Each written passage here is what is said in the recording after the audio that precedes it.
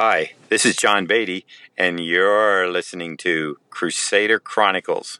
Read them all. Good job, John. I'm proud of you. I'm proud of you, Jared. You're listening to Crusader Chronicles episode 44, featuring Amazing Spider-Man number 188 and X-Men number 117 from October 1978.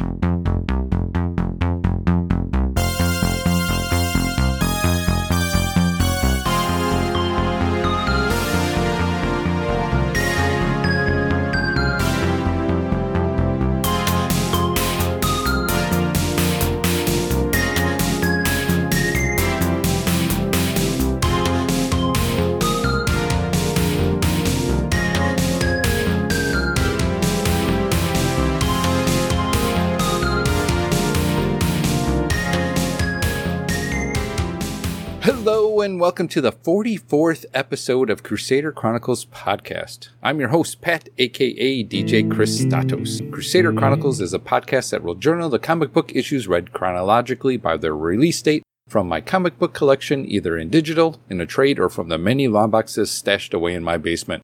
Each episode will provide short recaps, reviews, and ratings of the issues for that release date. The goal is to keep me actively reading through my collection and to have some fun along the way, talking about them with my friends. Speaking about my friends, 44 episodes. Man, can you believe it? Speaking about believing it, believe it or not, with me is Jared Albrick, the yard sale artist, aka Death Probe. Hello, my friend. I can't stay long. I gotta hop on this. I got a midnight cruise going around Manhattan. So it sounds nice. Get this done. Gotta get going. Lickety split. Sounds fun. Toot toot. I wish I could go with you. You can't. But you didn't invite me. No. Sounds like I didn't. All right, whatever. Toot toot. Let's see who else is going on this boat ride. I don't know if Delvin is because, he doesn't know modes of transportation. So let's find out. Delvin, are you going on the cruise or are you off the cruise? Well, I'm not on a cruise because what's a cruise exactly? What is a cruise? Is that I'm on a boat. a boat? I'm not familiar with the. Just tell me later. Yeah, well, like my bit though for this podcast here is like I can't really do the podcast. I'm afraid. I'm sorry, I can't do it. Now I got to do another bit. Ooh, I love it when bits get stolen.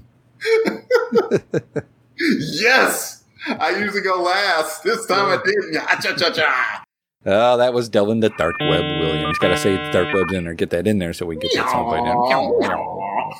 Well, let's see what bit Jason has for us on the spot bit. Welcome, Jason the Weasel Skull Albrick. Thanks, Pat. If you the fellas could give me a hand here, man. I bought this cryogenically encased human body of the son of J. Jonah Jameson. I thought it would make a good wall hanging or something, but I just can't quite find a place to put it. So if you could just kind of help me wheel it into this corner. It's heavy. It was really an impulse buy. I don't know why I bought it. I think that'll look good during Crusade-mas. It would. We could decorate it up. We could decorate around it, yeah. We planned on that being Clinton, right? Like, we weren't going to feed. But we're trying it out first. Yeah. Well, yeah, I mean, I didn't want to just put Clinton in cold turkey, like I want to try to see how it worked on somebody else. Good thinking. Yeah. But, I mean, think of the money we're going to save on food. Mm-hmm. Food alone, man. Yeah. He's like a horse down there. So, I mean, now he doesn't need to eat. That's true. Well, good thinking there, Jason. I'm proud of that idea that you got there. Sounds like it's I am the brains behind this operation. Mm-hmm. Yes. That is true. We'll see how it goes out. We'll see how it works out. Let's go ahead and move on, and I'm going to ask Jared. I see something behind him that he's got some hardcover books there. Where did you get those hardcovers Please from? Don't look directly at my books, Pat. They're not for you. They're for fancy people. Pull your books up. You know what? I got those from our friends at omahabound.com. They do a great job hardbinding anything that you would like to have hardbound. I go for the obscure comic series that, never got the love and attention from the publisher. Mm-hmm. I've got some hardbound Nom. I got some hardbound Indiana Jones. I got my entire run of Gru. Tons of stuff hardbound. And I always go to omahabound.com for that because they do such a great job. They're very creative. They do one-of-a-kind covers. You can't go wrong. So stop by omahabound.com today. Thank you, Jared. That's what I do. That's what I do. You know why? Because I'm so fancy. Had to get that out too. See, we're just getting the bits in and out. We're hitting our stride. Right, yeah. 44 episodes. We finally got it right. Maybe. Now, before we get started with this episode's issue, let's go ahead and take a quick podcast promo break, and we will be right back. In a world filled with movie-themed podcasts, thousands speak their minds, shouting their opinions into the void. Into this terrifying world of sound and noise, a new podcast about movies dares to raise its head. Appearing on the Longbox Crusade Network, in association with Jeff and Rick Present, it is the era of monthly Monday Movie Muckabout. Listen as people are challenged to see films that they have missed or failed to see. Hear their new appreciation for films from years past. Experience the discussions of film fans. Is the world ready for monthly Monday Movie Muckabout? Yes. Yes, it is. And cut. Perfect, Jeff. Great. So when are we going to start this show? Just me. This is my new show. I thought we talked about this. Then why am I doing your promo? 'Cause in reality, I'm an egotistical puppet master that uses people for his own profit and fame. Huh. Fair enough. Da-da-da, monthly Monday Movie Muckabout. Watch a movie with me. Welcome back from the break. Now let's get to the first featured comic for this episode, and it is Amazing Spider-Man number 188. The credits for this issue are provided by Mike's Amazing World of Comics. The publisher for this issue is Marvel. Got a cover date of January 1979, but its on sale date was October 10th, 1978. Cover price is still only 35 cents. Editor and writer Marv Wolfman. Couldn't come off mute fast enough. Ow! All right. Ow! There we go. Penciler was Keith Pollard.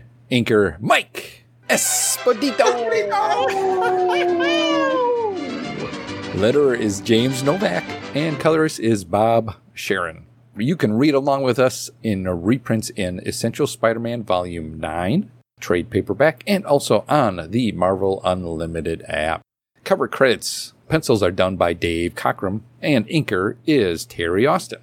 Speaking about that cover, let's go ahead and get a cover description from Jared. The Marvel Comics banner loops across the top, yellow with black letters. Spider-Man stands in his blue corner socket.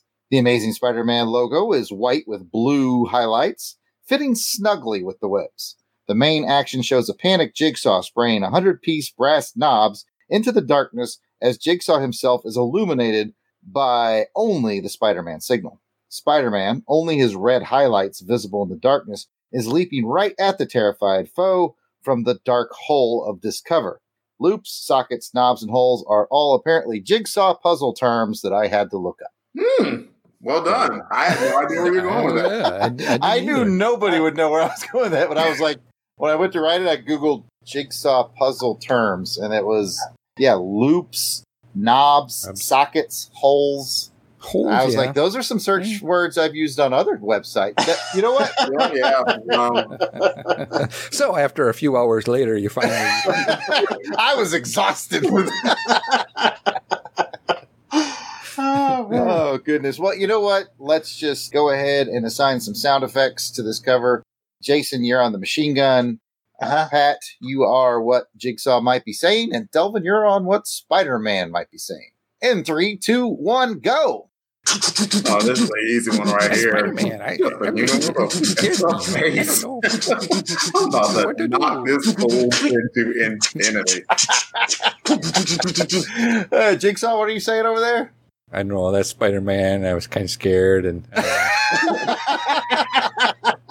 my confidence is shook, man. Awesome. All right, thanks, guys. All right, Jared, thank you for that puzzling description. You got a good word this time. Yeah, I know. It actually fit. Yeah.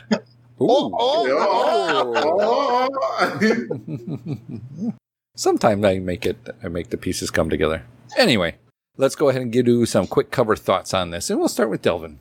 I do like that Cockrum chose to, instead of highlighting like the red, that he's coming from the shadows. And so that was a pretty cool effect. And that, to me, is the coolest thing on the cover. Not much you can do with Jigsaw, I don't think, unless he were fighting Punisher or something. So it did give Spidey a dynamic action pose, and I thought that was pretty cool.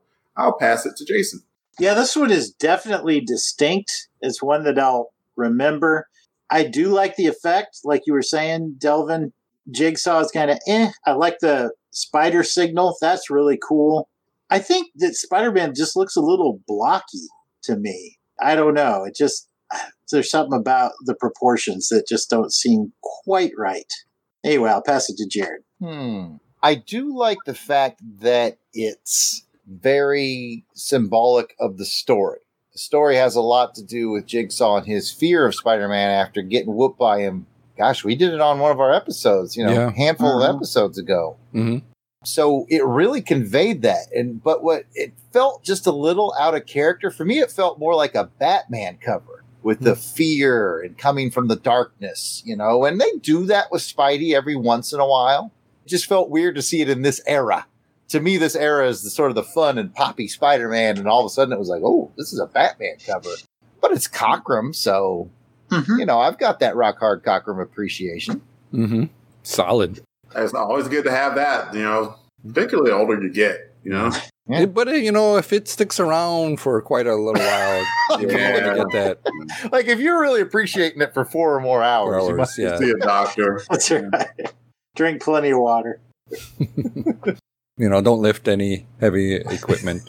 I think that leaves you, Pat. Looking at it too, I can kind of see what Jason is talking about, I don't know if there's a blockiness, but what's odd is you really have to kind of stare at it to get that outlining that you don't see because of the black, and you just have the red of the Spider-Man uniform on, the costume on. So I think that kind of throws me off a little bit, but where I'm expecting a line to be, but it's not because it's all black. But I really like it. I think it's, this would be something I would really like to see, like if it was like neon or something like that, that red just really popping off of that black like that. It needs to be like one of those black light posters you would get, like Spencer's. That's a good idea. Yeah, that would be cool then, yeah.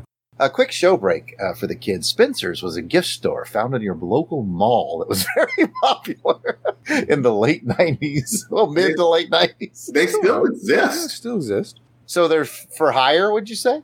Quick show break. Spencer for Hire was a television show that came out in the 80s. These are just going to keep going back. There's going to be a Spencer Tracy reference coming up pretty soon. There's actually a Spencer movie on Netflix with Mark Wahlberg. Really? Show break. Jared thinks his jokes are really making it with the Spencer. He really done it. He's so we should dispenser with these jokes. Oh God. He's pulling the Letterman. You keep telling the joke until it's funny. Like that may not be funny at first. You go back to it, someone's gonna laugh at it. But other than that, I do think this is a nicely done cover. I like the spider flashlight or symbol that he uses as well too. So Jigsaw, maybe I'm used to Jigsaw more in the 80s looking the way he does. Him rocking this kind of a tracksuity kind of a thing. Don't get me wrong, I love me some tracksuit, but just not the one I would be wearing. Yeah, purple and orange just doesn't do it. Yeah. No, not with that crazy face he has. Anyway, let's go ahead and get to some cover ratings. And just as a reminder for those of you that haven't been listening for 44 or 43 episodes, we have a 1 through 5 rating system here on Crusader Chronicles. 5, it tickled your tummy feathers. 4, you really liked it. 3, you just liked it. 2, you didn't like it. And 1, you hated it. It ruffled your tummy feathers. Let's find out what it did for Delvin. I'm right in the middle on this one. I give it a 3. I think it's a good cover. Jared. I'm with Delvin. I think it's a 3. It's a good cover. Jason. I'm with Jared, who's with Delvin. I think it's a 3. I liked it. It's a good cover. Pat. I hear what you're all saying. I can't keep it together. I'm with you as well, too. I'm with Jason, who's with Jared, who's with Delvin. I give it a 3. It's a good cover. I like it. So true. So true. So you know what that means, yeah?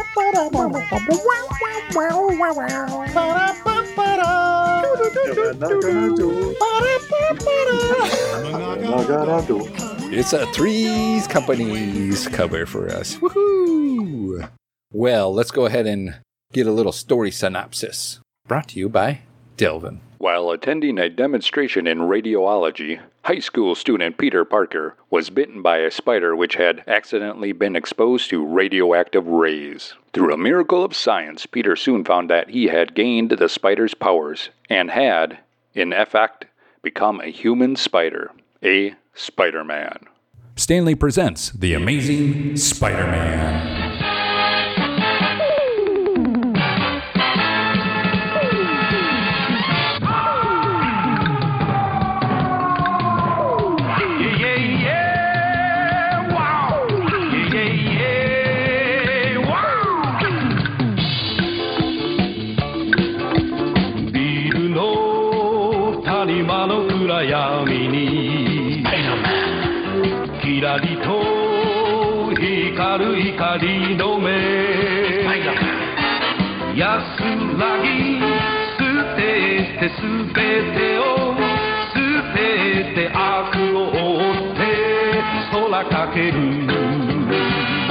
Change me apart all.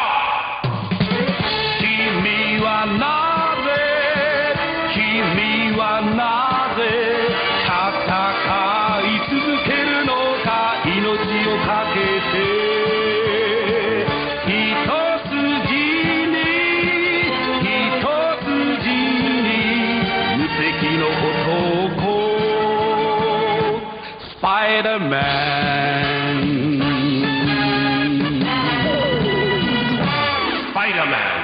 The title of this book is The Jigsaw is Up.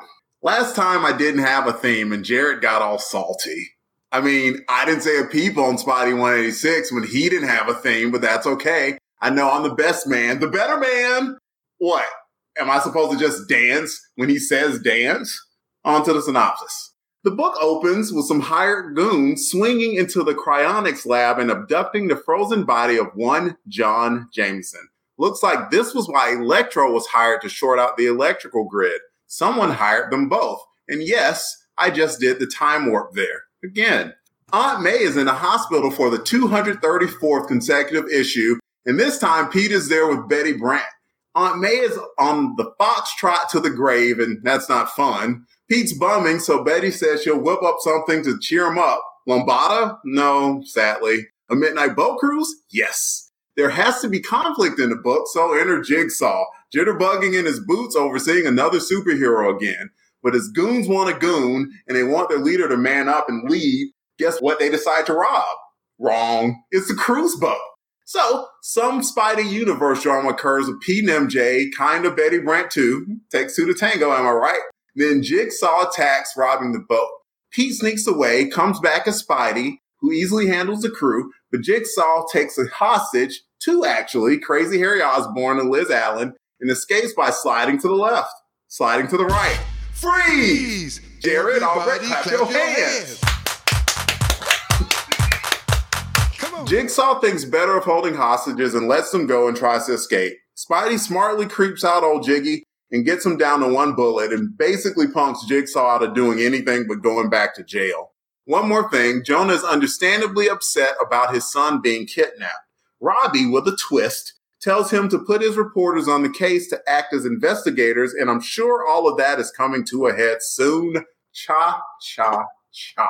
Back to you, Pat. I got it. I think I got it. Well, no song. There's a lot of dance references in there. There are a lot of dances there that I put in there, and that's what I went with there. When I saw the Jigsaw's up, I'm like, jig, dance. All right, yeah, let's go with it. Do the jitterbug. Got the jitterbug. Thank you, Delvin, for that poppin' and lockin' synopsis. I feel like I'm mashed potato, Delvin. You can mash potato. I can do the twist. But I can mash potato.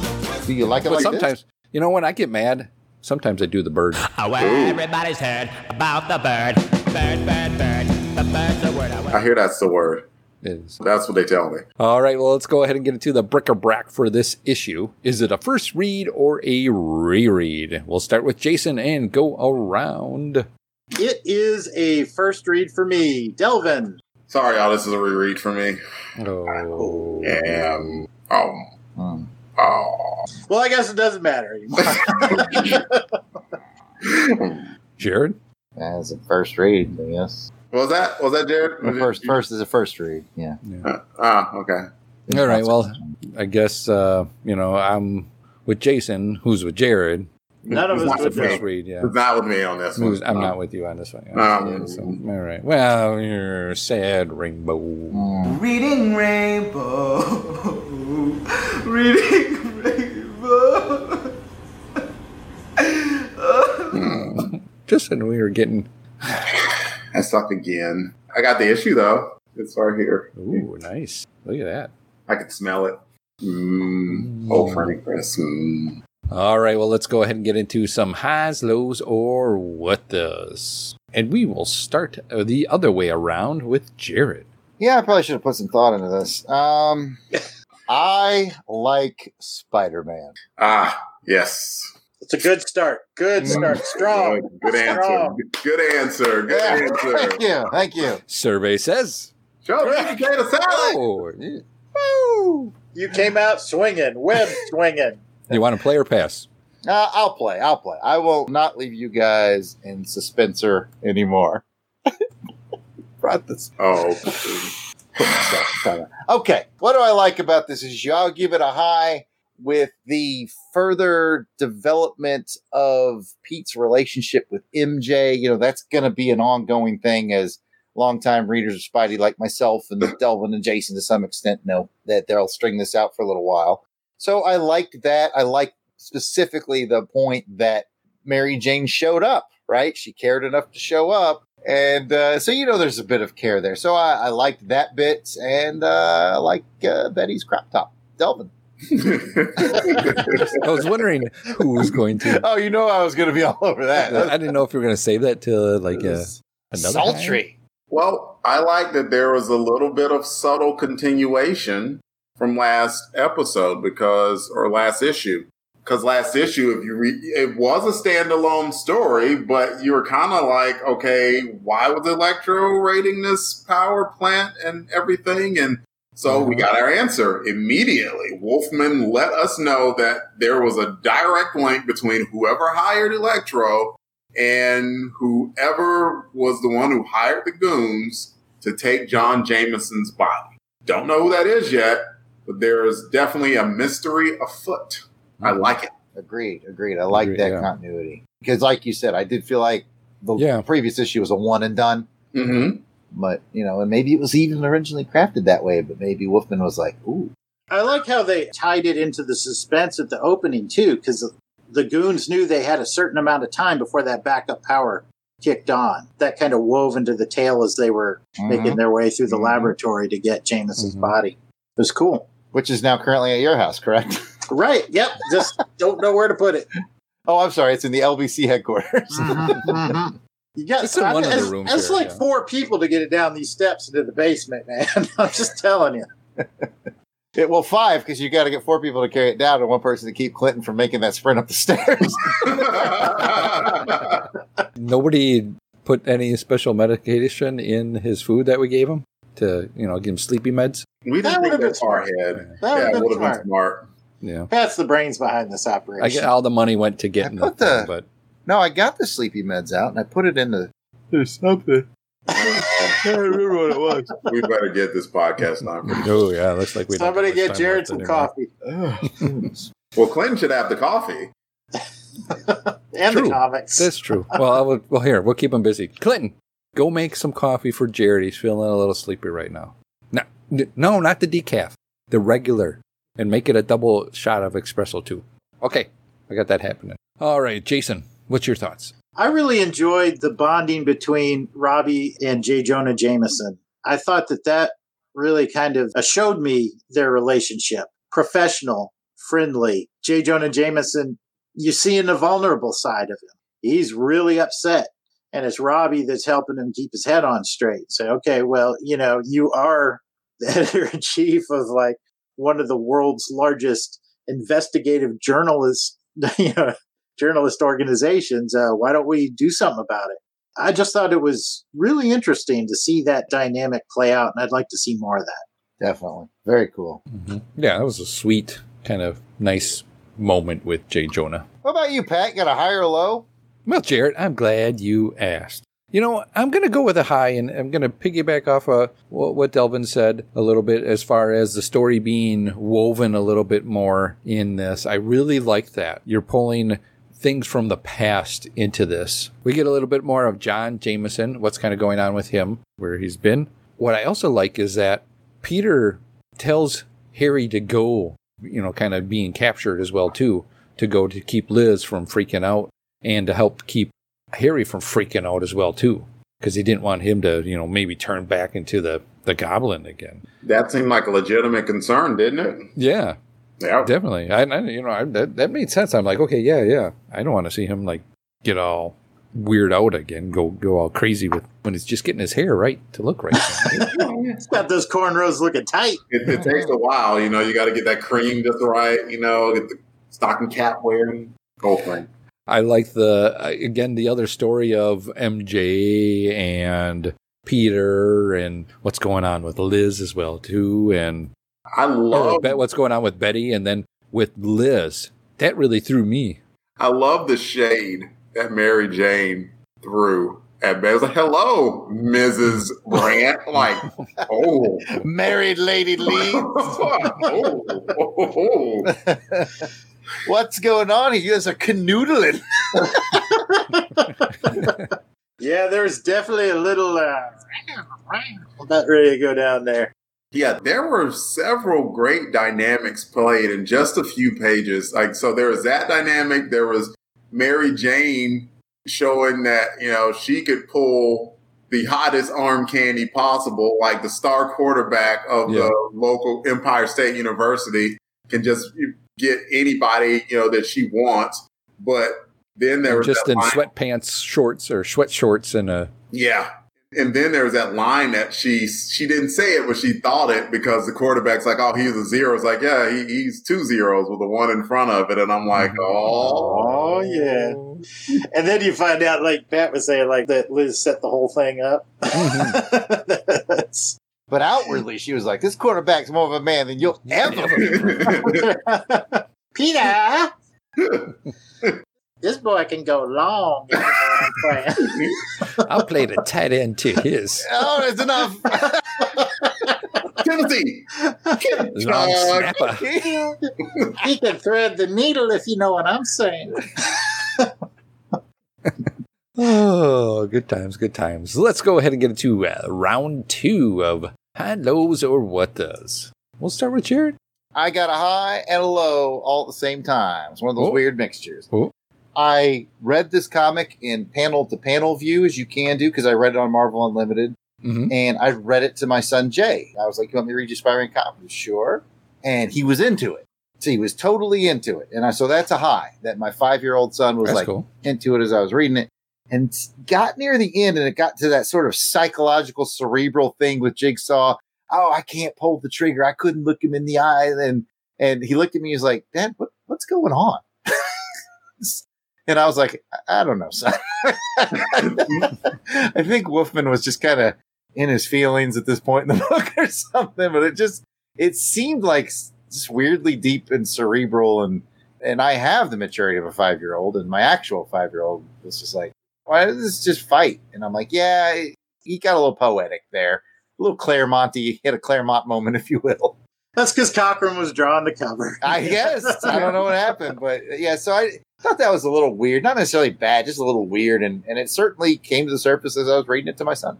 Well, that was going to be mine, too, actually, that you brought up, because I just thought, yeah, that's strange. Like, because at that one point, Spider-Man just lowered himself in front of the guns. Like, "I don't think you had the balls to pull the trigger." If I'm Jigsaw, I'm like, yeah, problem solved. Now, I do want to say this, though, to be fair. We did discover when Jigsaw was with us, I don't know, a dozen issues ago or so when he was in that issue. We did discover that was his first appearance. So we don't really have, this is really like his second appearance. So we don't have the character like the Jigsaw today. Oh, he would have popped some rounds off, man. He ain't cowering from no Spider-Man. But, you know, he's still in that flux of new character phase. So the defense rests, Your Honor. I like how they pace this out where Was it Spider-Man kind of stalking him? He didn't know it, or was it all in Jigsaw's head that he was kind of get freaked out in the dark and all that? I like that because I was like, well, is this really Spider-Man doing this, or is it just him freaking himself out? And then Spider-Man finally shows up. Too. Yeah. Yeah. So I liked that, how that was kind of played on. And I thought that was kind of a little different for Spider-Man that we haven't seen in. It's like Jared kind of said at the cover. It was almost Batman-esque, playing on that fear. Yeah, absolutely had a Batman vibe. Yeah. I think that he took advantage of the moment, and maybe he sensed that Jigsaw was just petrified of him and didn't want any parts of it. And so rather than doing the fisticuffs things, like, I'm not going to do anything. I don't even think you want to fight here. So your call. I mean, it was definitely a ballsy call on Spidey's behalf, because you're right. All it would take is one moment of courage, and maybe there would have been one less Spidey. Yeah. Delvin, you got any other high-low? This goes into high as well, because I know this is a part of the Spider-Man collection that I picked up in the last couple of years, and so I've done a little bit of reading of it, so I can play the game of foreshadow here. There was a lot of stuff that Wolfman put in this book, and it was hidden under a very ordinary villain in Jigsaw. And we've already discussed a decent amount of it. You've got the Peter MJ angle. You've got the Harry angle with Liz Osborne. Mm-hmm. You've got the John Jameson storyline.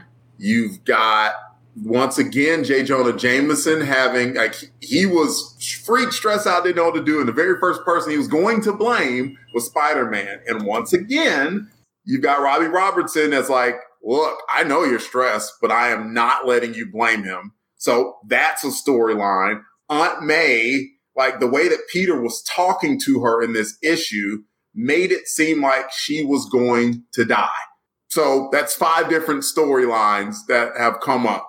Well, I'll throw a 6th one in there, too, because, like, I don't know what the deal is with Ned Leeds, but he is not going to be too happy with Peter when he gets back. You got that's coming up. Too, And then we don't know who was behind the Electro thing and who kidnapped John Jameson. So that's 7. Wow. Yeah, that's pretty 22 pages. That's 7 different storylines off the top of my head that I popped up. So Wolfman did an incredible job of setting up or continuing a lot of storylines. So it looks like his run of Spider-Man is setting up to be a pretty good one. Yeah, I like that. That's a lot of stuff happening here, layers that I didn't even think about on some of those. So I think that's what really kept me enjoying. This was another where I was paging through and I'm like, you know what, maybe I'll stop here. And I'm like, no, I can go and I can continue a little bit more. And I did. And I think the pacing in it wasn't that bad. I think I got through it pretty good. It's one of those 70s era fun Spidey things where you know some serious drama's coming up, because Spidey always does that. But come on, he put it behind Betty Brant putting him on a midnight ferry around New York City, which of course brings in the ever-existing character in the Spidey universe, which is New York City itself. It was a very good job. I'm talking myself into a higher score than I thought I was going to give for this book already. You know, you're talking me into one, to be honest. Yeah, you do make a change when you listed all that out and like, wow, this is really some really deep undercover storytelling here. Yeah, there's some stuff coming, and he's laying it out. Jason. I'm going to give a nitpicky low, man. He has got to get a smaller spider tracer. I mean, how did old boy not notice that thing that was on him, man? Only weighs 4.6 pounds. Like the size of a dinner plate. He's like running around with a frisbee-sized spider on his back, and he has no idea. Now, I got to jump in and give some credit, though, because when he was like, I got to find Harry, I'll just follow my spider sense. I was like, that's not how the spider sense works. Yeah. And then he was like, I put a tracer on him. I was like, oh. Well played, Marv Wolfman. See, I was like, oh, they're going to reveal he had a tracer on him. That's clever. I was duped. They duped me. No, I was on the same track as you. Look at this. I was duped. Pat always gets duped. I was duped along with that. Yeah. Double duped. Double duped. Yeah, smaller spider tracer, Spider-Man. You really got to downsize that technology. What about you, Pat? Any final highs or lows? I'm going to give a high to the artwork in this as well. It's just very, very nicely done. Page that really gets me as a panel. I love it when you get the half Spider-Man, half Peter Parker face. I like that. The drawing of the ladies in this were tantalizing. Well, once again, this is a heavy lean on Esposito. As you notice, it says Keith Pollard layouts, Mike Esposito finishes, which you can see the heavy hand of Esposito in this. Yeah, just in Jigsaw's face. And that was kind of the only complaint I had. I didn't really like the way they did Jigsaw's face, but then I had to remind myself this is like literally his second appearance. Yeah, there's no standard at this point. You know, here we are in 2020, and now we've got like 40 years of Jigsaw continuity to piece together.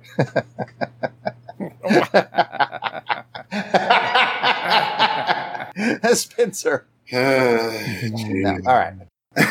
Oh, you're done? There it is. We got it all out now. Yeah, I know. Good. Thank you. All right. With that, does anybody have any additional high-lows you want to get off your Delta? I do. And only because I have the advantage of having the actual paper comic book in my hand, I got to look at the letters page. Oh, okay. And the letters page, there was about half of the letters page was one letter, and it was written by Kurt Busiek. Ooh. And one of the things that Kurt Busiek was kind of chiding the writers for is that he was saying that Spider-Man is the one who is the avant-garde superhero. He is the one that's setting the trends. And he was very disappointed that Mary Jane turned down the proposal from Peter Parker because he wanted Peter Parker to set the trend. And instead of always falling back on the trope of being just the single guy, he wanted him to take a extra step of responsibility and have the responsibility of being married. And that would have been a revolutionary thing at the time. So I don't know. Just every now and again, I'll get a peep at the letters page and I'll see that there's like a famous name or something. And this time, Kurt Busiek, a longtime Marvel writer, was a fan at the time and had something to say. That's very cool to have that happen. And interesting on his comments about Peter and MJ. And this is a whole other podcast, but I agree with Kurt. I think Peter being married adds layers and doesn't take them away, but that's big time fan divisive topic. When I came into Spider-Man in 1994 or so, Pete was married. He had been married to Mary Jane for a little bit. Yeah, Jason and I were at the wedding. And in 88, we were reading Spider-Man back then. I think it was in 88. That's a lot of Hennessy, man. So I was used to seeing Pete being married, and I did not like that they retconned that. Peter Parker's always going to be burdened by responsibility no matter what. So it doesn't matter whether he's married or single, but I don't think it particularly makes him interesting to have a different girl on his arm at all. It kind of makes more sense for someone like Peter Parker to have one person who he would love and protect. Yeah, he's not James Bond. Yeah, that's not his thing. As opposed to having several that he might wind up putting at risk. I like married Peter Parker, and something tells me in the modern day Spider-Man that we might be getting back to that sooner rather than later. I don't know why, just a little feeling. Do you think that with what Wolfman is laying down, it makes sense what he did? What do you mean? Just with him starting and going down the stories that he's going to be telling and the upcoming events that will be happening that you're kind of alluding to. Mm-hmm. Do you think him having that not marry Mary Jane or at least get that involvement going ruins what's coming ahead? Oh, I got you. A little bit. Or do you think it's a good way? It would have ruined it a little bit because right now the relationship drama, well, Pete is kind of in relationship drama with Mary Jane, but he's also in relationship drama with Betty Brant, which was one of his first loves. Mrs. Leeds. Mrs. Leeds, yes. As MJ pointed out. Yeah. Oof. So, yeah, I guess it would have had a slight interference with it, but I'm pretty sure someone like Marv Wolfman could have figured it out. I mean, this dude did create the new Teen Titans, so I think he could have figured out Spidey one way or the other. Good conversation. Good deep thoughts there. Anybody else have any comments? Good, man. All right. Yep. If you drop your keys into some lava, let them go because, baby, they're gone. They're gone. Deep thoughts. Hey-oh! A wise man can look at a grain of sand and see the universe. A foolish man will roll in seaweed and say, hey, look, everybody, I'm a seaweed monster. All right, well, let's go ahead and get to some silly Spidey moments in this issue. And we will start with me. My silly Spidey, of course, you guys probably already know it. There was a lot in here to go for with some of the Spider-Man sayings that he does, but I'm going to stick with my tried and true, which is coming to replace the Sweetums, is Sweet Lips. I don't even know what the order we're doing this in, but I pick Sweet Lips too. It makes me laugh every time. I was like, oh, there it is. Sweet Lips. And what was the other new one for our new cop show? It was Chubbs and Sweetums, and now it's Pork Face. Pork Face, yeah. Pork Face and Sweet Lips. Yep. Here's this Pork Face. Nah, I'm with you, dude. Sweet Lips. All right. Delvin. There are a couple of funny things that J. Jonah Jameson said, but I'll go with Pete here when he saw Mary Jane's new paramour, and it's like, yeah, she's with Brad Davis. He is you star quarterback. It's like, looks more like a Cro-Magnon man to me. Isn't he the one who chews trees for breakfast? The visual of that is just funny to me. Yeah. Throws bombs on the field, gnaws on trees after practice. I don't know. It's funny. Jason. Well, mine was pretty subtle. It wasn't anything that was actually said, but at the end of the conversation between Robbie and J. Jonah Jameson, Jameson is suddenly spurred into action, and he gets up, and if you notice, Robbie's taking out the money to pay the bill.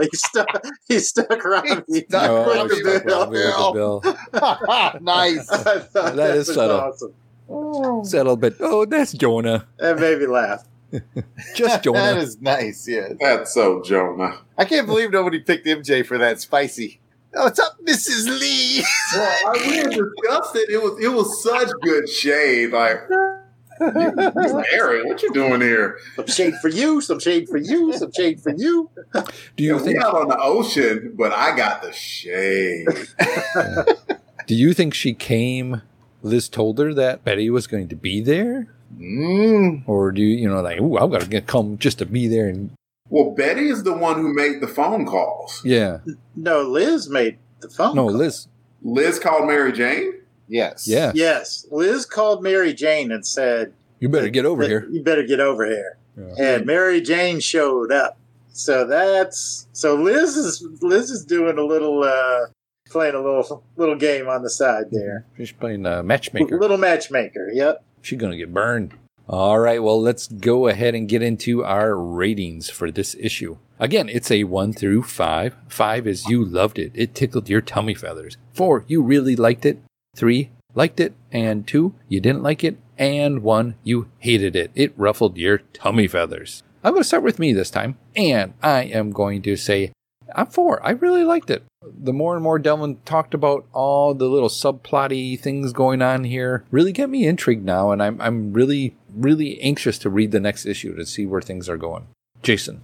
Yeah, I'm with you, Pat. I was all set to give this one a 3 when I came into it, but Delvin talked me up to that 4 with his explanation of all the plot points that are going into this book. That made me like this just a little bit more. So 4 it is for me. Jared.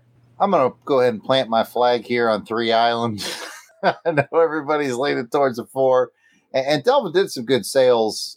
And I could have seen that 4, but that sort of artsy thing that he did with Jigsaw at the end just lost a point for me. So I'm going to plant my flag at 3 Island. That's fair. Delvin. And here I was, ready to open the door, get on the floor, but only 3 of us are walking the dinosaur.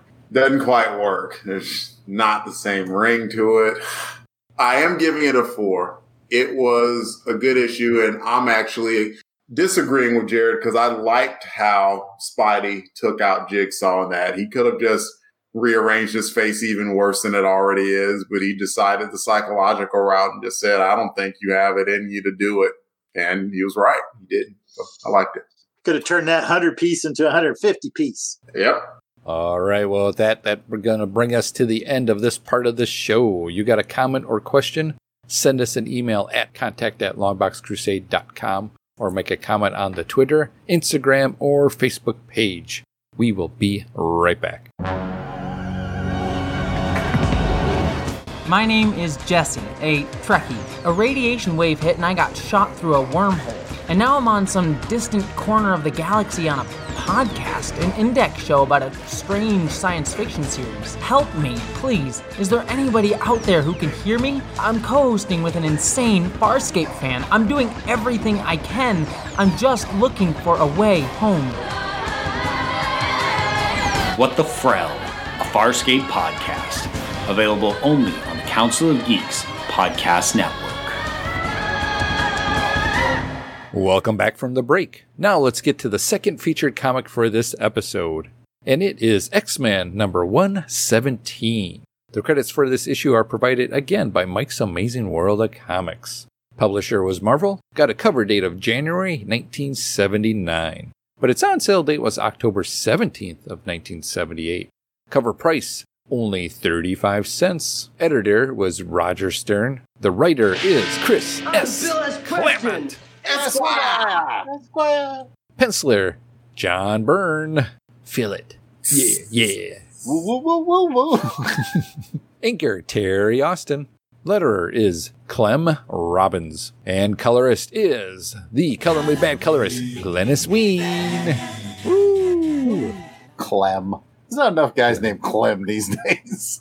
Yeah, that's a whole term. He must be a detective in his private life or something. It's Glenn Robbins, Private Dick. I'm a gumshoe, see? You can read along with us in reprints in Classic X-Men number 23, Marvel Masterworks volume 24, Essential X-Men volume 1, The Grandson of Origins, trade paperback, or Uncanny X-Men Omnibus number 1, and also on the Marvel Unlimited app. Cover credits go to penciler Dave Cockrum, and inker is Terry Austin.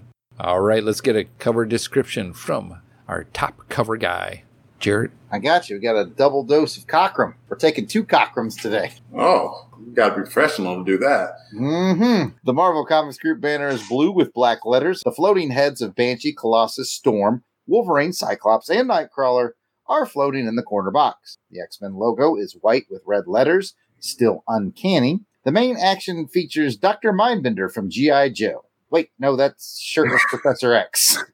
He's in the grip of the giant on-fire Stay Puft Marshmallow Man from Ghostbusters, or something. I'm pretty sure the Prof is blasting a deuce in the creature's palm, though. I can't get through my own bits. The bigger-than-corner box floating heads of Cyclops, Storm, and Nightcrawler look concerned as the cover blurb reads, "The Saga of Professor X, A New Beginning and the End?" ? Another blurb at the bottom tells us that we're going to be in, quote, a Psy War, which is usually code for a Psy Bore from me. Chlorophyll, more like chlorophyll. Right? I have no idea what sound effects to assign to anybody, so let's just move on. I'll do Professor X taking a deuce. Wait, no. Fake it. You better come up with some sound effects for it. All right, fine. For this sound effect, I need to hear Pat's sound of the evil monster that's holding Professor X. Jason, you get to be Professor X blasting that deuce right in the palm of his hand. And Delvin, you got Storm, you got Nightcrawler, you got Cyclops. What might they be saying? Pat, I want to hear that monster noise right now. Solo, go. Squish you. All right, Jason, add to that. Squish you. Who does number 2 work for? Delvin, bring it home. Oh, not in my hand. I'm not psychic, so I don't know what the hell's going on. There you go. And there you have it. Oh, thank you for that. Squeeze the out of him. Don't squeeze the psychic. Squeeze the Charles. Charles is really in charge, isn't he? Summer days and the nights. Mm-hmm. All right, well, that cover description out of the way, let's get some quick cover thoughts. And we will start with Jason. I think this is an interesting cover. It's definitely a menacing-looking monster. Professor X is obviously in danger. I like the floating heads of the 3 X-Men. It's one that makes me interested enough to pick up the book and read it. And I'll go to Pat. Why don't you give me your thoughts? I think the monster, again, like you said, is kind of interesting. What I like is that you have that cover blurb of the saga of Professor X. So I'm interested to kind of get in there and get some background going on. And as far as new beginning in the end, I don't really know what that means, but I like it as well. It's okay. Delvin, what's your thoughts? Got some heads, got Xavier screaming, and then I don't know. It looks like he's fighting the Blob. And of course, it's somewhat of an accurate portrayal, but I'm not particularly enamored by the cover by any means. It's Jared? I was quite literally, if you would have passed it before Delvin, I was going to say, It's an cover. I mean, it's Cockrum, so it's good. Solid. But it just solid Cockrum. It just doesn't do anything for me. I don't care about the villain. Professor Xavier definitely looks like he's been hitting the gym, man. Look at how ripped he is. Oh, man, yes. Otherwise, it's I'm just guessing he's skipping leg day, though. Stop it. Stop it. I'm not going to hell and laughing at that. I'm not. I did. I'm still laughing at it. It was my joke, too. Oh, boy. Well, he is not skipping pecs, shoulders, by the upper body. He's all on that. I don't know. Like I said, it's not bad. His Cockerman's good. It's just nothing really pulls me in. All right. Well, let's go ahead and get to some cover ratings. And I kind of have a feeling where a few people might be on this one. But let's find out anyway. For the cover ratings, we do a 1 through 5 cover rating. Is 5, you loved it. It gave you a ring to swing from. 4, you really liked it. 3, liked it. 2, you didn't like it. And 1, you hated it. It turned you into a baby. Let's go ahead and start with Jared and work our way around. 3. Just a 3. Anybody else draws this besides legendary Dave Cockrum? Probably a 2. But it gets a Cockrum bump. Sometimes I bump my Cockrum and, you know what, never mind. Let's just pass it to Doug. A bump on your Cockrum is not... Gotta get that checked out. Yeah, you're gonna need some medicine. I'm sorry.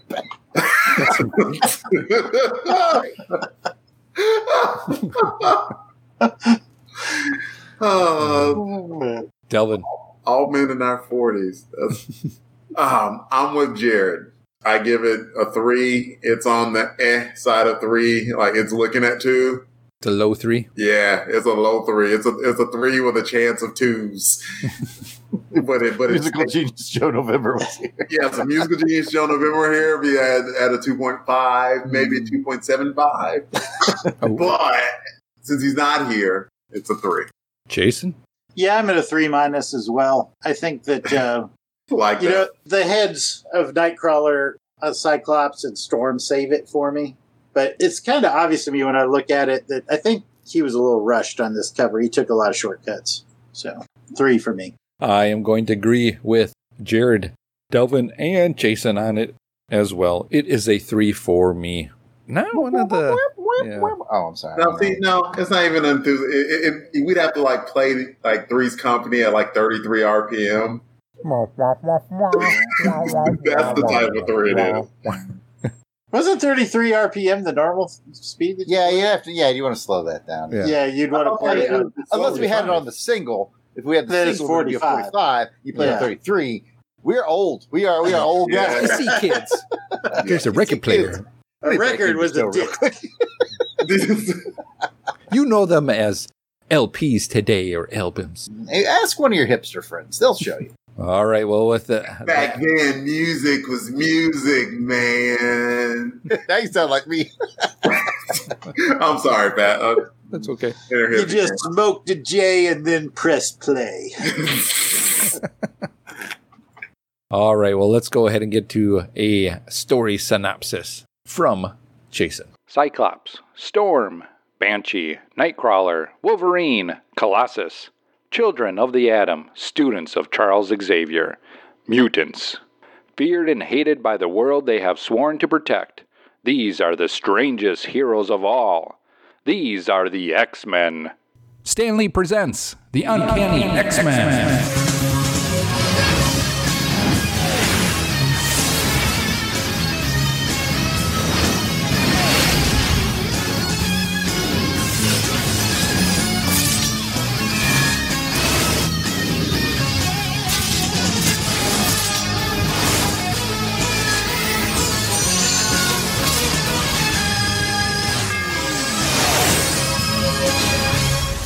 This one was entitled Psy-War, and the story picks up with the team of X-Men desperately trying to fight their way back through an Antarctic storm on a battered raft. With Aurora using all of her powers to keep the storm at bay, our merry band barely survives to be rescued by a mysterious Japanese research vessel on a clandestine mission.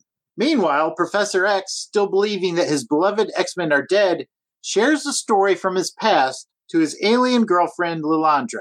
Through this tale, we learn that while wandering through Cairo, a young Charles Xavier encountered a powerful mutant with abilities similar to his own, named Amal Farouk. While Charles had determined to use his powers for good, Farouk had put his skills to use to enslave the minds of others to his will. In a showdown in the psychic realm, Farouk and Charles engage in psionic combat. Using every ounce of his skill and power, Charles is eventually able to defeat Farouk. By the story's conclusion, Xavier agrees to return with Lilandra to her home world, and Jean strikes out on her own. Is this the end of Farouk?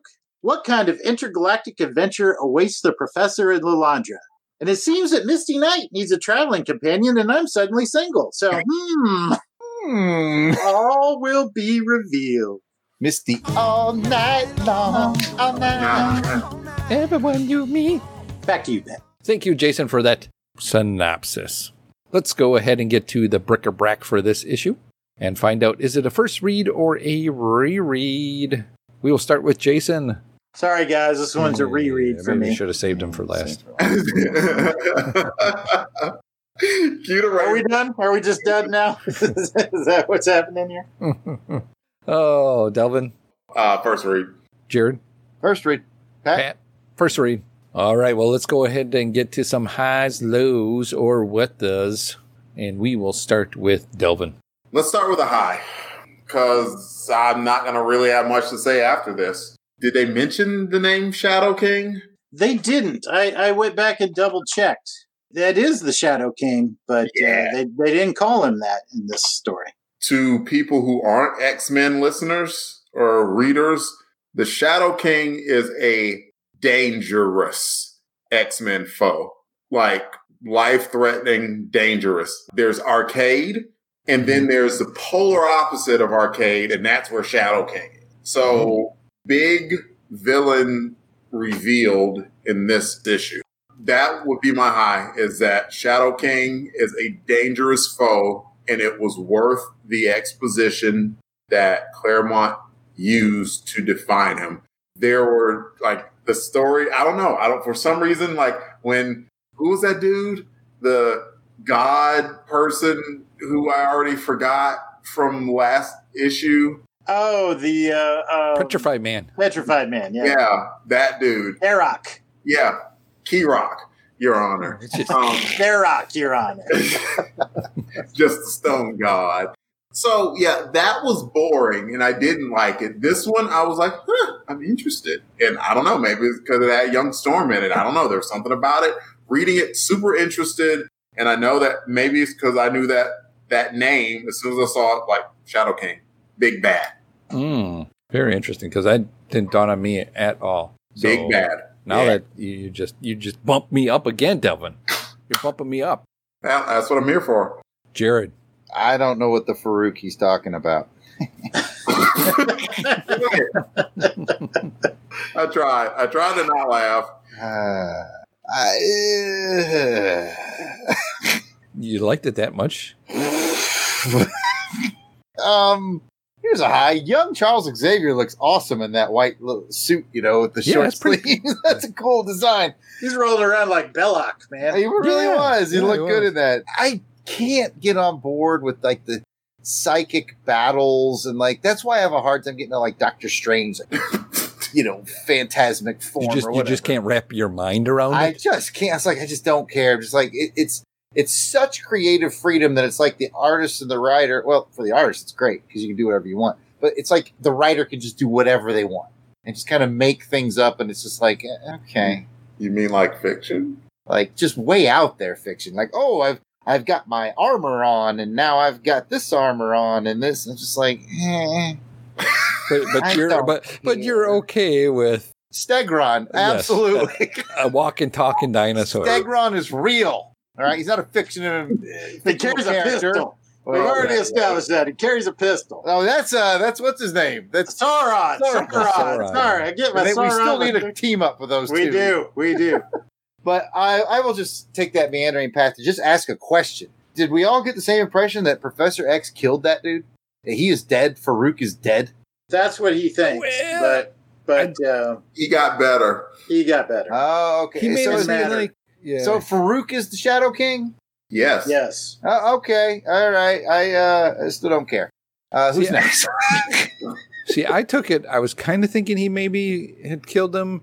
I thought he was dead. I was like, damn, Charles. Well, his body is, but because it said at the end, like he's trapped in this world at a slow death in whatever mind was going on. Well, his body death is instantaneous. His mind death is forever. Okay. With that Shadow King perspective, I think I can lighten up a little bit on the book because I just thought this was like a one and done, and I was like, I don't. Keep in mind, you're talking about, Xavier was harsh. This is not Cy Tetherball, Jared. This is Cy War. Cy War. Said it on the cover. I should have paid attention. That's right. They're just not knocking the Cy ball around, ducking it. Cy War. Cy War. I should have read the cover. Whose turn is it? Delvin? Pat? October? Pat.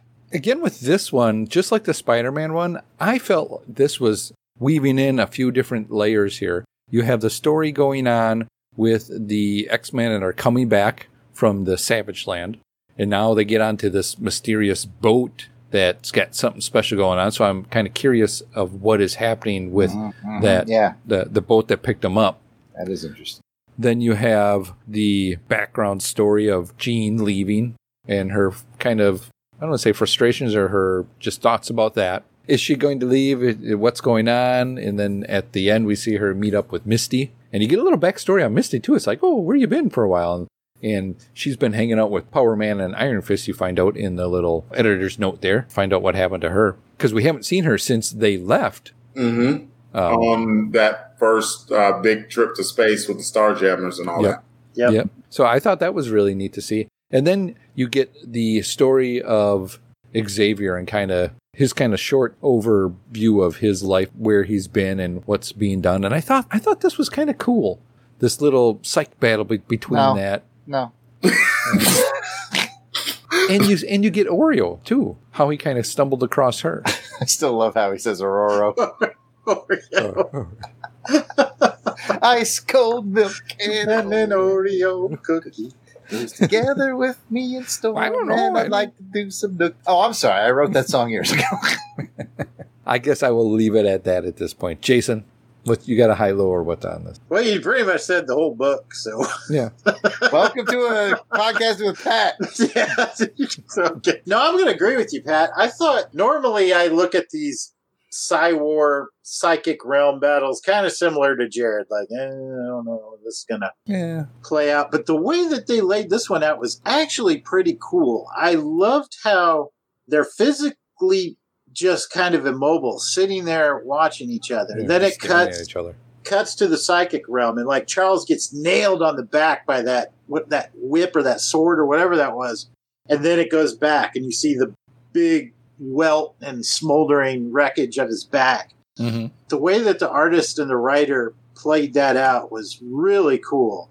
And then that last gasp that Charles does and just kind of obliterates Farouk's mind. And then it cuts to that scene and Farouk's body just boom on the table. That was really cool. I like that a lot. I guess it goes back to Jared. Me. Oh, sorry, Dylan. I don't know how this connects. Right now, you got two different stories going on. You got the X-Men are rescued. They're on their way to Japan. And you have, there's that. Then you have Jean Grey, who has decided to leave the mansion because she's all alone. She's off on her own. And then you have Professor X, who is apparently going to go off into space with Lilandra. That's not tied together yet. And something's going to clearly tie these three stories together. And I don't know what. We've got a clue to tie two of them together. Go on. Misty is headed to Japan. and so are the X-Men. Oh, well, and Misty knows that Jean's alive because she just saw her. So at least that will come together. What about But about Charles? Maybe he's going to go off in space and not know that the X-Men are all back together. That's what it sounds like. Let's just say my high here is that I'm interested. Like reading this book, knowing about the Shadow King, my eyebrow is just raised. Like, what does Claremont have brewing here? Because I know some of the big, high-arcing storylines, and it's going to be building towards one of those, obviously, sooner or later. But I don't know in the near future what's going on in the X-verse, and I am interested in it. And I feel like this is a good point a good starting point again. We kind of got the two Savage Lands. We're kind of a palate cleanser, so to say. And now we're getting into some forward-going storytelling here on all these other adventures that they got happening. This is the way I'm feeling on it. I don't know if you guys are. I'm feeling positively about the X-verse. I definitely like this storyline better than I actually forgot the dude's name already again. The Petrified Man. Garrock. Petrified Man. Kirok. It's just Garrock. All right. That dude. But I like how this storyline is going. And I'm intrigued. In my opinion, X-Men is trending up. I think right now Spider-Man is a little bit higher. But that's also because I know a little bit about what's going to come with the Spideyverse. I'm not quite sure about X-verse yet. Yeah, I'm there with you. Jared?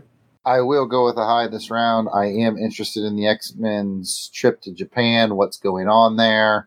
And this is real nitnoid detail, but I know more than I should from some documentary stuff I've seen about that area of the world between the tip of South America and Antarctica, and that it really is the worst weather on the planet. And so I thought, well, that's well researched and very accurate.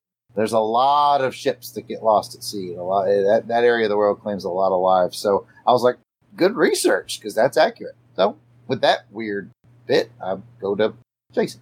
I will say that I was interested in kind of the retelling of Professor X's origin. I thought that was interesting, and I'd kind of forgotten some of it.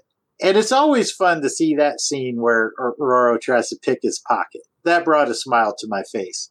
So I think that this was a good issue for giving some Professor X backstory, had a pretty good psychic battle, and snuck in a little teeny tiny storm, which I thought was awesome. So I like that a lot. Very good. I think I'm going to go with, I like that part with teeny tiny storm. Played very well, where she was confident in knowing what she was doing, kind of like in the beginning of the book, too. She was confident in her powers, knew what she could do. And to find out that she was holding, she was exerting everything that she could in the beginning just to keep them somewhat in a safer bubble to get through that storm that was happening around them.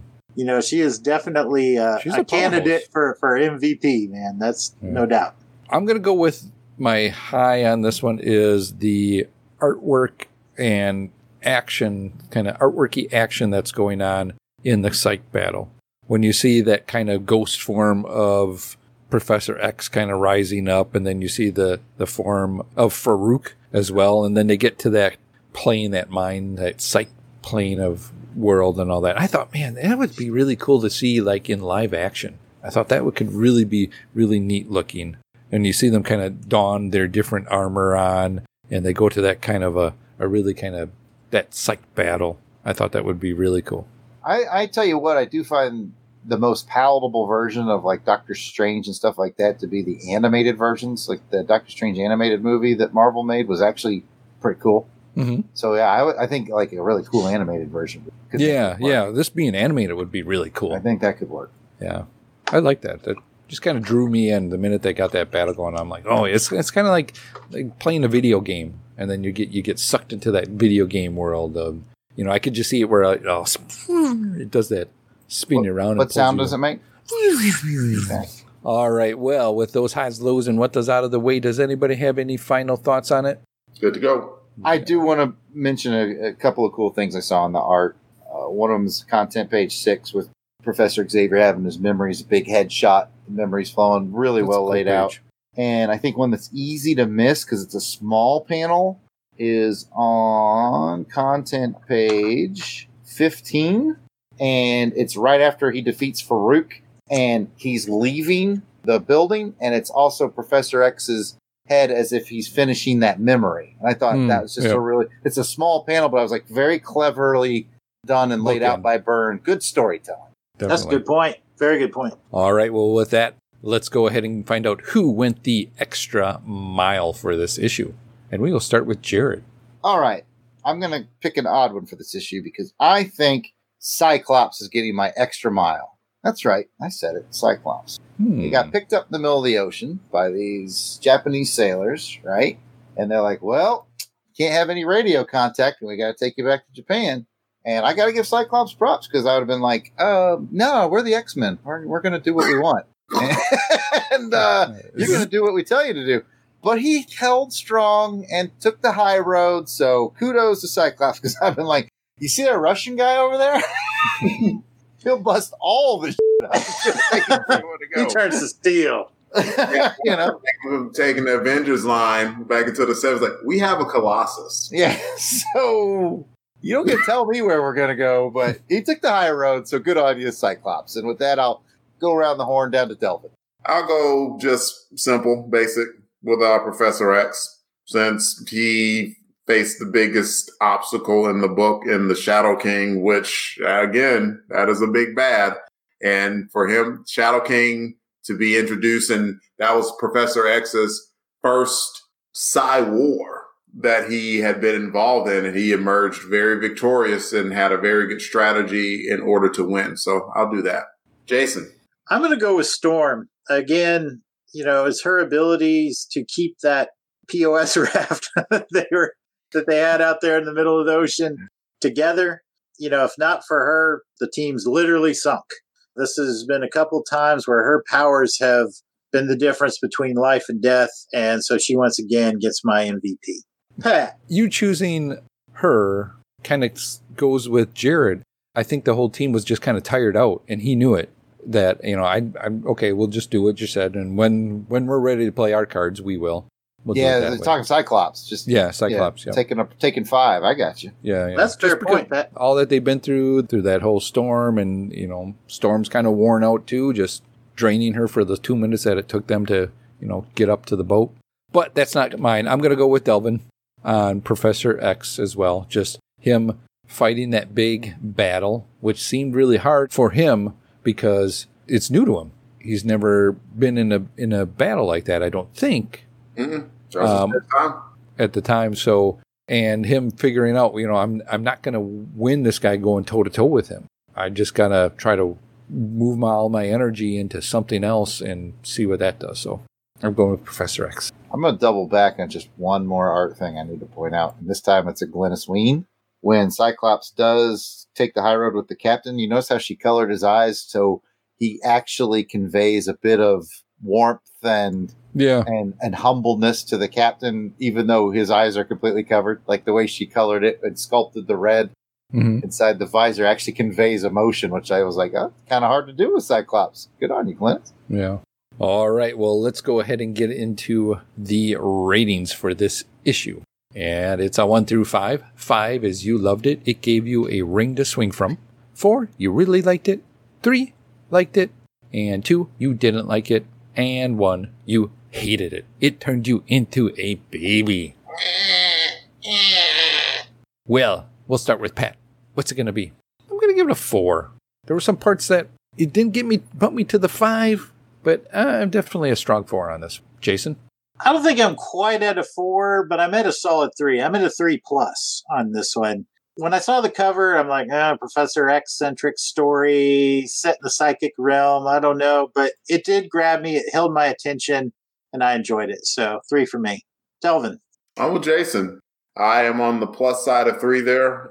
I could see giving it a 4. Definitely see where Pat was coming from with that, particularly given the magnitude of what Professor X did.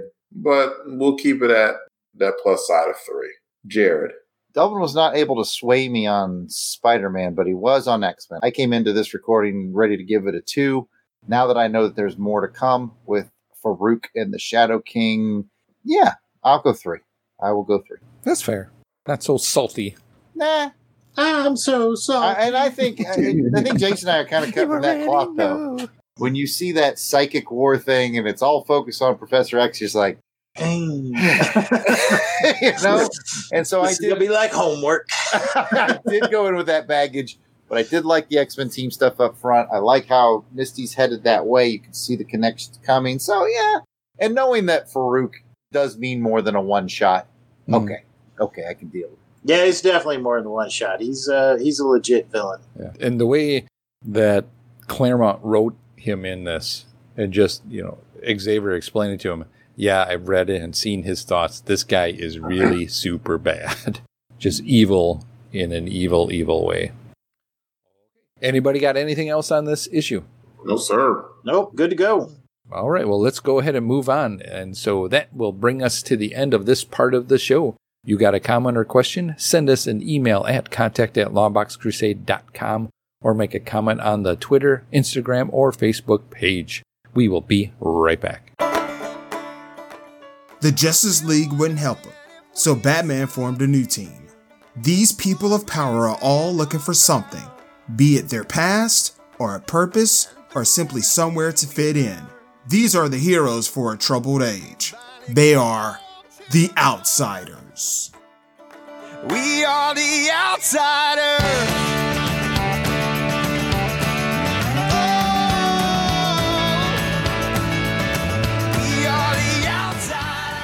Covering Mike W. Barr's 1983 series from the very beginning, as they face villains no other team can, like Agent Orange, the Force of July, and the Nuclear Family. Puns. This is The Outcasters, a Batman and the Outsiders podcast. Look for us with the Huntress podcast on Apple Podcasts, Stitcher, and Spotify. Or listen at our website, thehuntress.podcast.com, and follow us on Twitter at BatOutcasters. We are the Outcasters, because to live outside the law, you must be honest.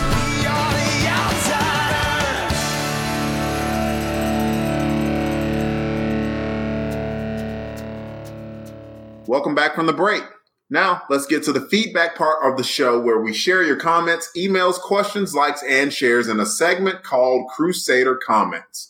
We are thrilled to kick off these comments with special shout-outs to our Crusader Club members. These are the fine folks that have joined our crusade. They enjoy discounts from Jared's online store, theyardsaleartist.com, early access to special Longbox episodes, voting to help determine show content, a quarterly newsletter, and so much more. So these are the folks reaping the benefits and giving some much appreciated support to the show. Angelica Wolf, Bill Beer, Blast It or Stash It, Bob Buster, Braxton Underwood, Dave Collins, but you know him as Battle Wagon, Gene Hendricks, Gerald Green, Greg Van Leuven, I, the Collector, Ivor Evans, Jeremy L, Jim Jarman, Joe Thomas .5, John Watson, John and Meg, Jose Pollo, Maxwell Traver, Miranda W, Paul Hicks, Rick from Jeff and Rick Present, Rosh Michaud, Ryan Daly, Samantha Maney, Sean Urbanski, Steve Cronin, Tim Price, come on down, Timmy, Toronto Cop, and our one-time donor, Bradford William. If we missed anyone on our list, we apologize. Please keep in mind that we record these episodes well in advance of release, so if you're a recent addition, we should be adding you soon. But still, no worries. Just let us know that we missed you by sending an email to contact@longboxcrusade.com and we will get it straightened out.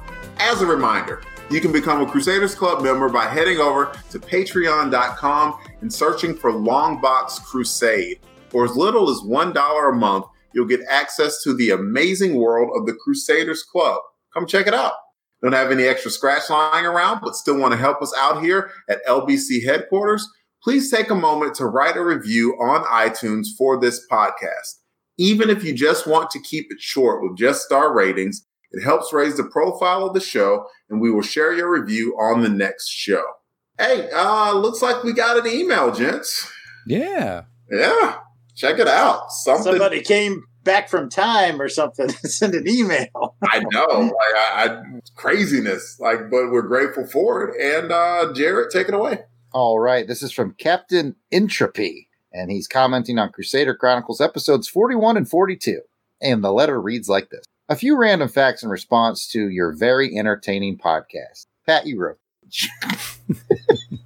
According to Wikipedia, the source everyone uses, but many deny, Ross Andrew was a friend and collaborator of Mike Esposito since childhood. They even published their own comics together.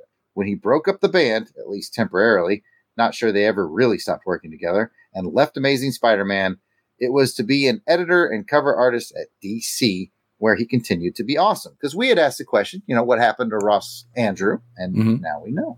He goes on to say, I almost hate to tell you this because I enjoy the spontaneous mariachi music, but I'm pretty sure Esposito is an Italian name. Maybe we know it's a long-standing in joke, my friend. But he said maybe you should declare him an honorary Mexican on no authority of any kind, or maybe not. You know what? Forget I said this. Maybe we should explain the in joke because this has been since the show basically started, right? So yes, all based in Pat's inability to say Esposito at the beginning, and he kept saying Espedito, and we thought that sounded like a Hispanic name, and we just ran with that ball.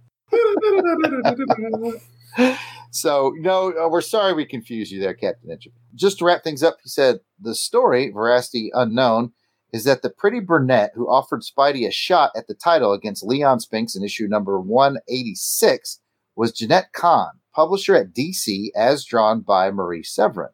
Marie did a good job drawing people from real life and creating good likenesses. Interesting insight there. He says, keep up the silly but good work, gentlemen. Aim high and War Eagle. Thank you, Captain Entropy.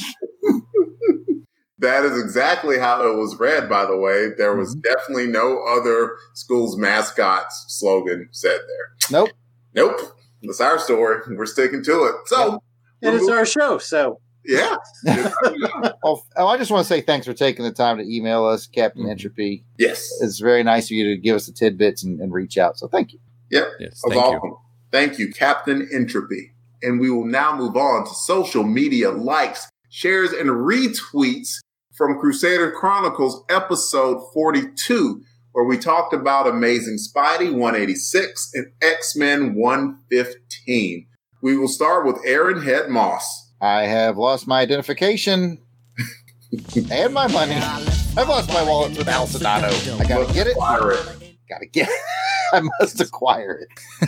Al Sedano. Alec Edward Taylor. Angelica Fetty Wolf.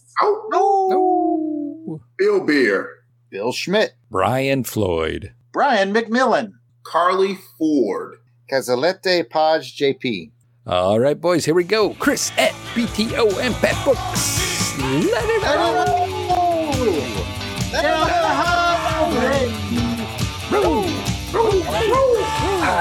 That reminds me. Go, Jason. Yeah.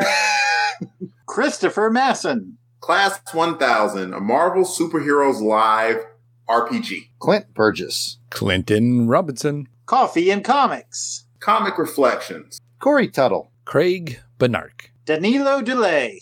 Danny Penny. No relation to Money Penny. The Dame. Deborah Smith. Derek Malcolm. Derek William Crabb. Desi LaSalle. Doc Strange. Eric Rivera. Fan Film Fridays Podcast. Gene Hendricks. Jerry Green. Green Lantern HG.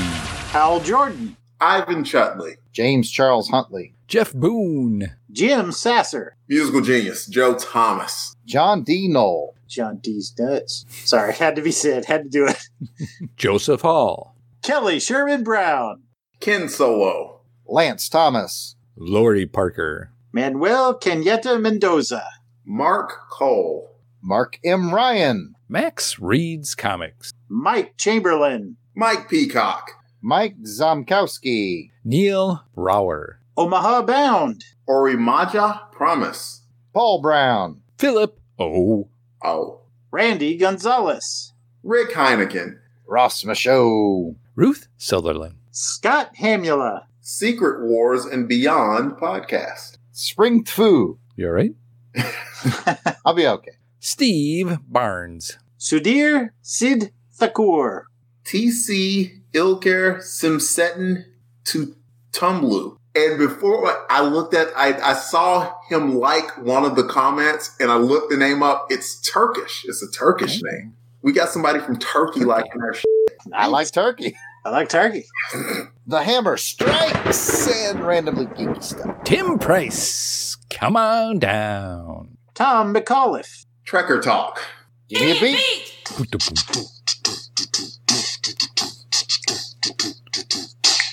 I saw you and Rick unpacking Power Pack. You were holding comics, and I knew I would not get them back. Yeah, you hear me, Rick. Jeff, I like your podcast. I like it so much I followed you today. Now close your mouth. You cold busted. I was gonna run up on you, pull a Rambo, but I chill. Anyway, unpacking the power of the Power Pack. Don't stop. Like cornflakes without the milk. It's like power without the pack. Crap And it coat just don't wearing, hush stop. puppy shoe wearing.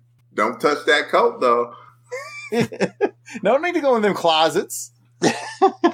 Van Allen Plexico. VAP.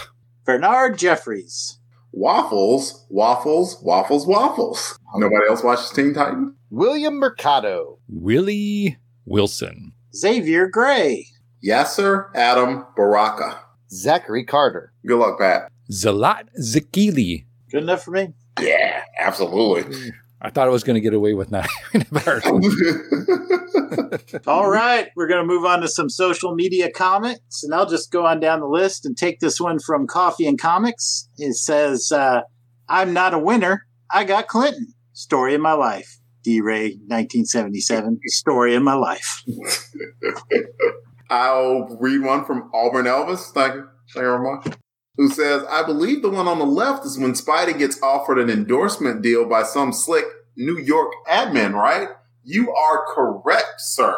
And with that, Auburn Elvis has left the building. I will take one from GLHG. He says, great episode, guys, but I have one question. Does the chameleon really want to change into Jared? I mean, Brad Pitt, Tom Cruise. No, I want Jared. And like I told you, GL, you underestimate the staggering drawing power of being a yard sale artist, I think. There was one time I was with Jared at a Comic-Con, and I mean, like, women came to the table by the twos. By the twos. It was mildly average to see. Yes. Well, I will take another one from GL, and he says, and the trophy, this time, it legitimately goes to Jared. Oh, I don't know what to do with my hands. For making me almost drop my phone again with, why won't the wig come off? Why won't this wig come off? That's funny. And what's with me getting the gas face for missing a comment? The universe conspired against it. Get the gas face on it. I still love you, GLHG. And thank you to everyone for the follows, likes, shares, and comments. We truly appreciate your friendship and your help in spreading the word about this podcast. And that's the show. Be sure to check out the website, longboxcrusaderchronicles.blogspot.com, where the posts will be made for journaling this crusade. I want to thank Jared, Jason, and Delvin for joining me this episode. But before we go, let's find out where the listeners can find us on the internet. Delvin. You can find me on Twitter at DEE_RAY1977. Jason. You can find me at Weasel Skull on Twitter or at Jason Albrecht on Facebook and Instagram. Jared.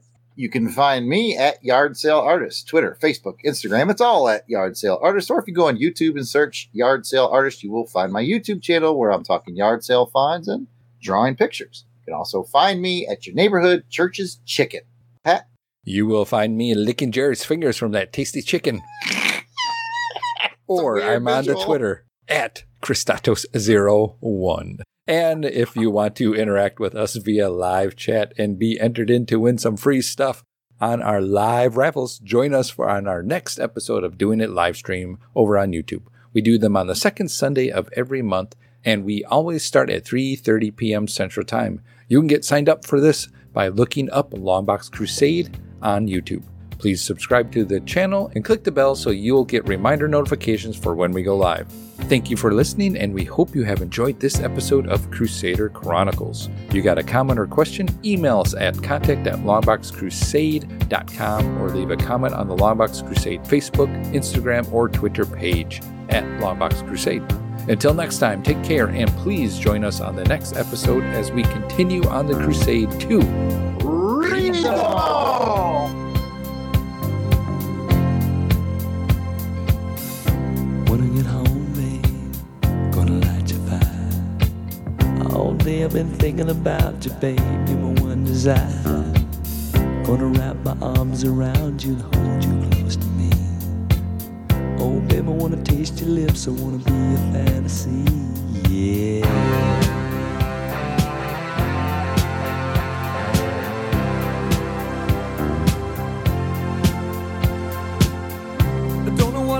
Without you, babe, I don't know where I'd be. You're not just another lover, no, you're everything to me. Every time I'm with you, baby, I can't believe it's true.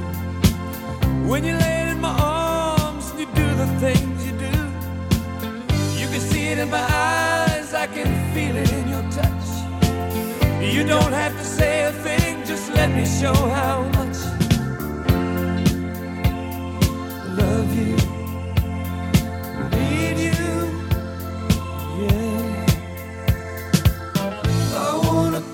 All over and over again. I wanna kiss you all over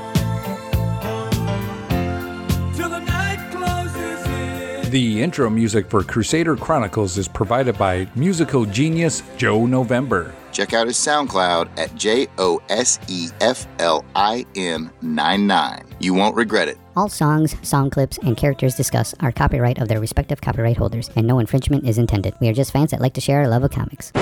Outtakes. These nuts. These nuts jokes always yeah. crack me up. Classic. Man. Classic nuts. Yep. She likes the boys in the band. She knows when they come to town. Every musician's fan after the curtain comes down. She waits at backstage doors for those who have prestige. Loves of fortune and fame, a life that's so carefree. Are we ready? Are we gonna do a show? Is that gonna happen? Scripts up, pants down. Ain't got time to mess around. Let's podcast. Let's podcast. No, really. This time I'm going on mute. It's back to start. Jared, you go on mute too. I'm muting. You, Jason? I'm muting. We're gonna mute on 3. 1, 2. We're already muted. You gotta unmute so we can mute on 3, Jared. Okay, I've unmuted so we can mute on 3. Does that mean I mute? No, not you, Pat. You don't mute. You mute, and you mute. But your finger kind of doggled by me. Does that not mean you? Not you. No. It had to pass you to get to Jared. Oh, not okay. you. Okay. You and you on 3. 1, 2, 3. Mute. No, you're not supposed to say mute. Your mic is muted. All right. I don't know if I know how. Close enough. I mean, you did mute. You got it. Now I'm going to mute. Do I need to mute now? No? Okay. No, you don't mute. All right, we'll get started. Let's get this candle lit. It's like Jason and the Crusaders Club. You're not a part of this. Oh, so I'm always okay. I'm always on. We're muted, but you're not muted. Mm-hmm. Okay. Okay, so I get that now. I get that. Ain't nothing gonna break our stride. Ain't gonna hold us down. Oh no, we got to keep on podcasting. Cover description. Right your center. You can hear it. The comics. Damn. Second word. Man, I got to listen to the outtake reel. That's going to the outtake. Here we go. Let's do this. I put it on mute so you didn't have to hear the eyes. It's awful considerate of me. Don't you agree, Jared? Could you come off mute and let me know? I need to hear verbal. Good job on that ice. Thank you. I appreciate that. All right. Thank you, Jarrett, for that popping and locking. It was delving. It No, not Jared. Well, thank you, Jared, for that comment of the popping and locking. That's cool. I'm going on. You know, I'm with Jared, who's with Delvin, who wants to thank you for the popping and locking, Delvin. Got it.